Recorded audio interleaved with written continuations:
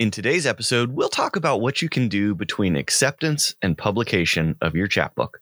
Welcome to episode 8 of The Chapbook. I'm your host, Noah Stetzer. And I'm Ross White. Noah and I are directors and editors at Bull City Press, which publishes chapbooks and occasionally full-length books of poetry, fiction, and nonfiction. We started this podcast to talk about our love of chapbooks, to demystify the publishing process, and share chapbook news and happenings.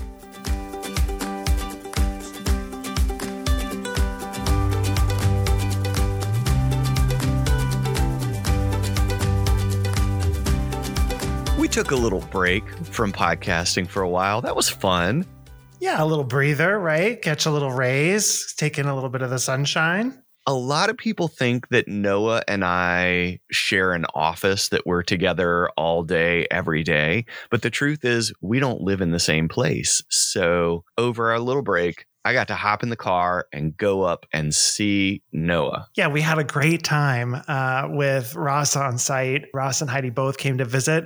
We got ourselves out onto the water, did some whale watching, took the ferry over to Fire Island. It was a great time. We saw the drag queen invasion on Fire Island. The historic annual drag queen invasion on Fire Island. That's exactly right. So much fun. I highly recommend start a small press with your friend and then do lots of stuff together. It's good times.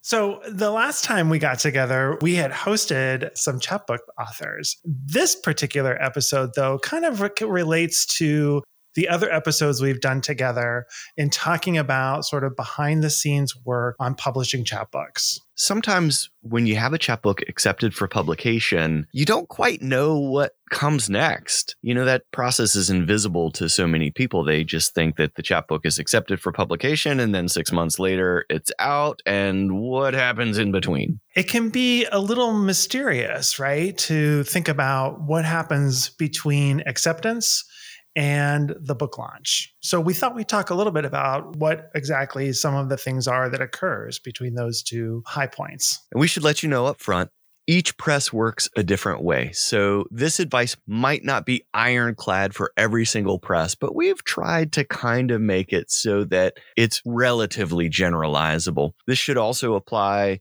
to poetry, fiction, and nonfiction, regardless of the genre that you publish in.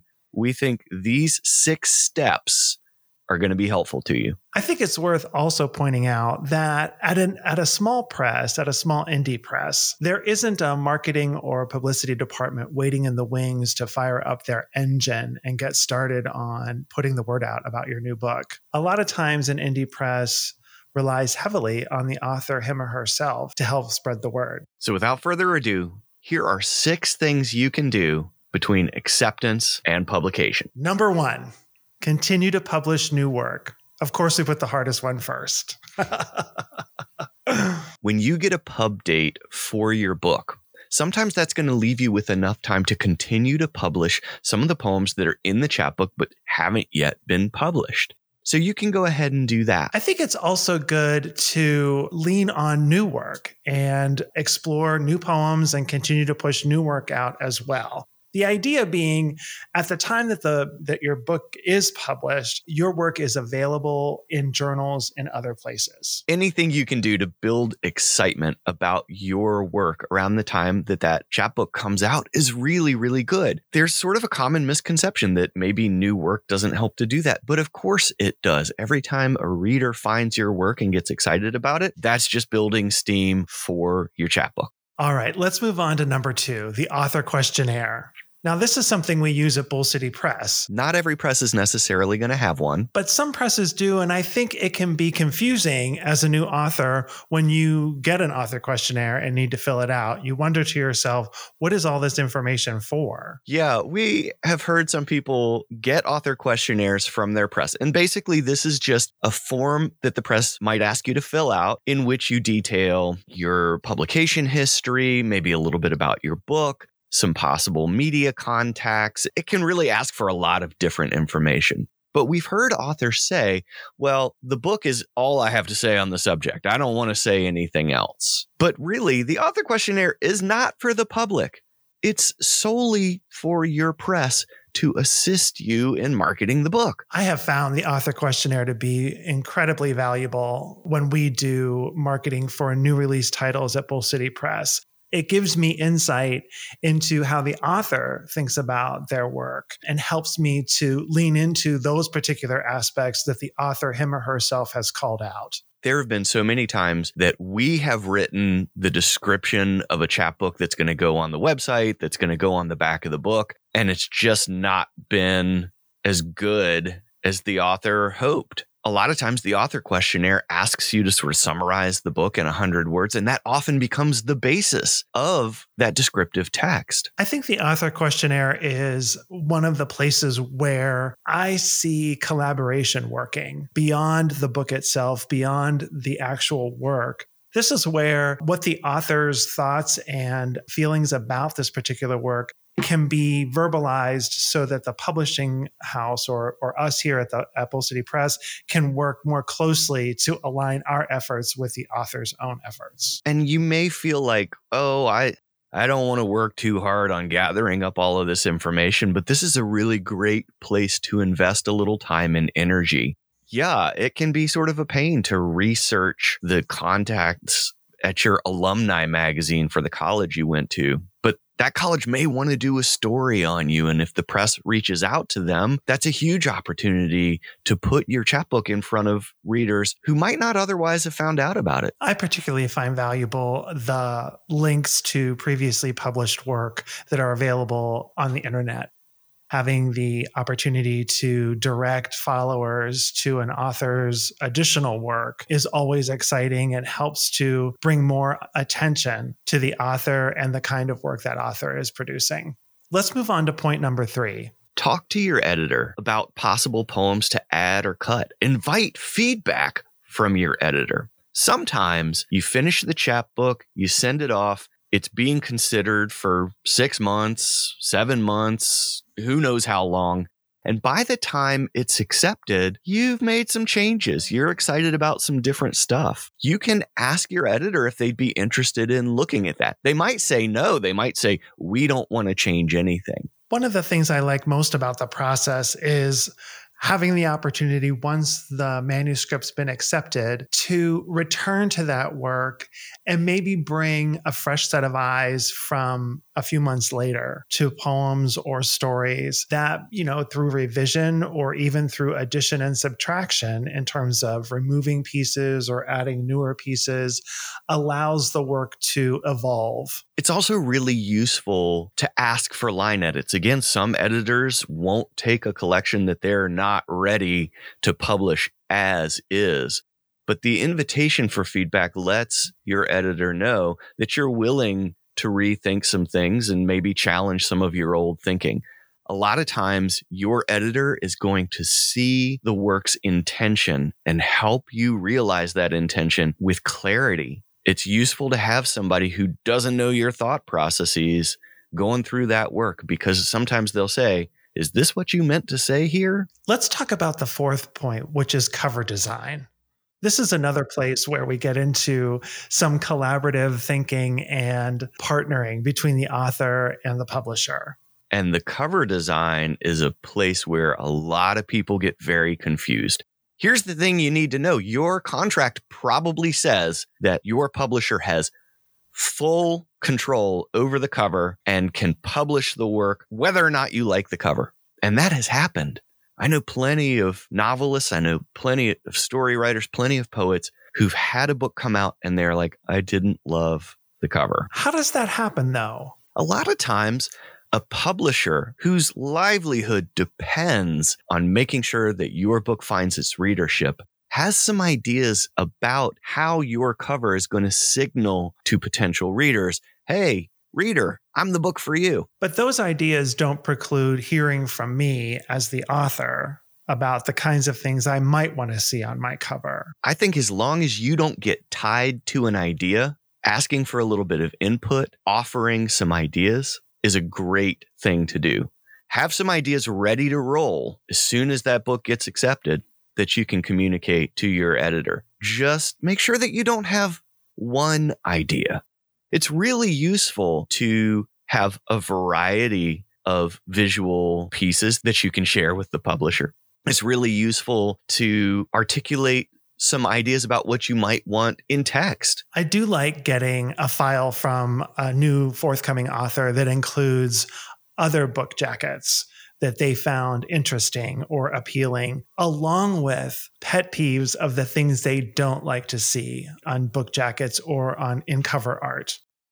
All right, let's get into point number 5, which is to develop marketing lists. Well, there's a list that you've got to have first and foremost, because it's going to come into play relatively quickly. And it is fundamentally a marketing list, although it's not exactly marketing materials. You want to have some blurbers in mind. You want to know who you're going to ask to talk about your book a little bit, to put their stamp of approval on the back of the book.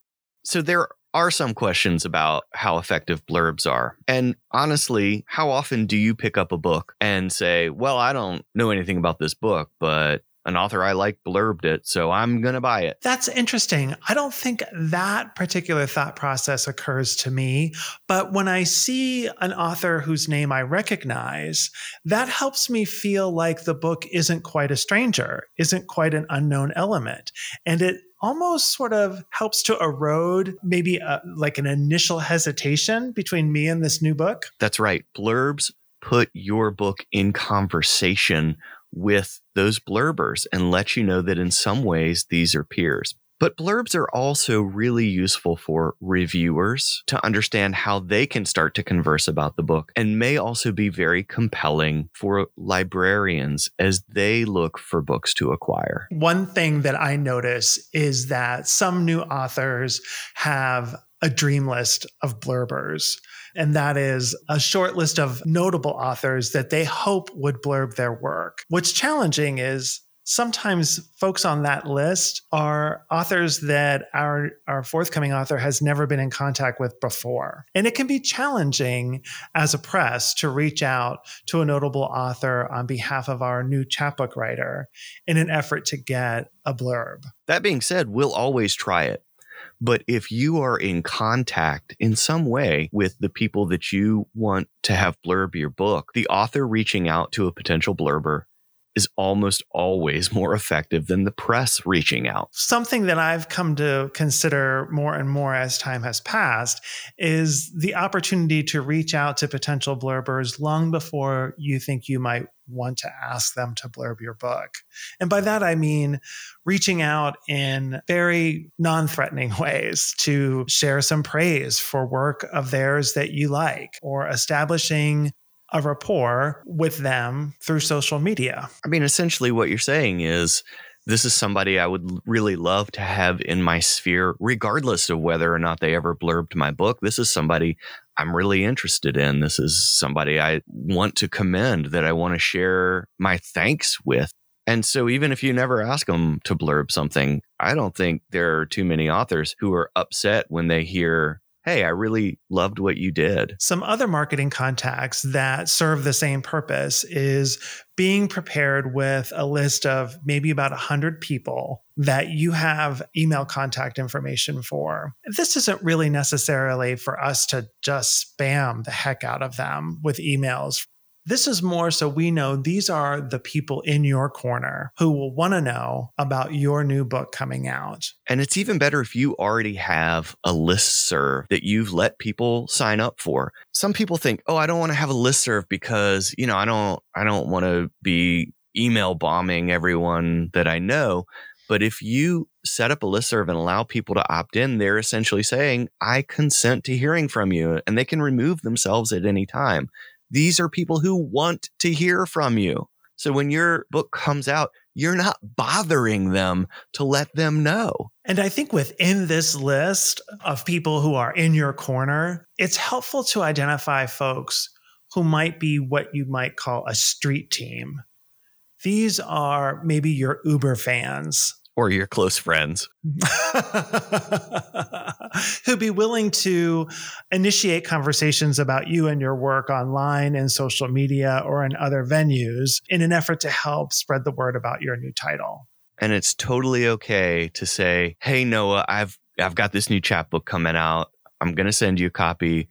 would you be cool with throwing it up on your Instagram? Because I know you're excited for the book. I'm excited for the book, and I really want to share. One of the things we've seen over and over again is that an author is the single best advocate and most effective advocate for their title. And so the author, him or herself, reaching out through social media, but also the author, him or herself, contacting 5 or 6 very close friends in an effort to generate enthusiasm around their own title is one of the most effective ways to get the word out. And as you're developing lists of people who might be influential readers, don't forget to develop a list of media contacts in your area and a list of journals that have published you. Go ahead and collect that contact information now while you've got some downtime before the book comes out. Once the book comes out, you're going to feel a little bit busy. So do this before it's published.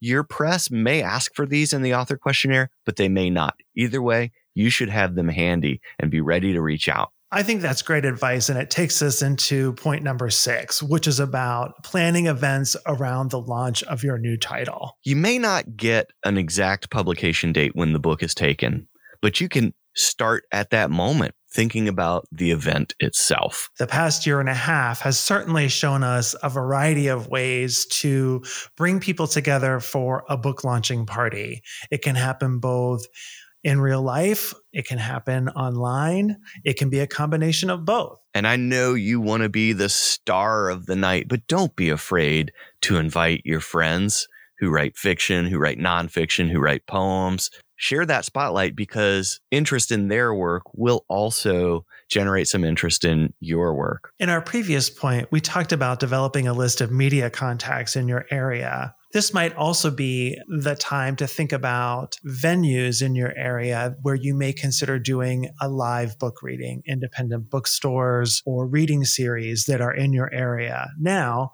something we've learned over the past year and a half is that not all reading series are hampered in by geography. There are a number that are now online reading series.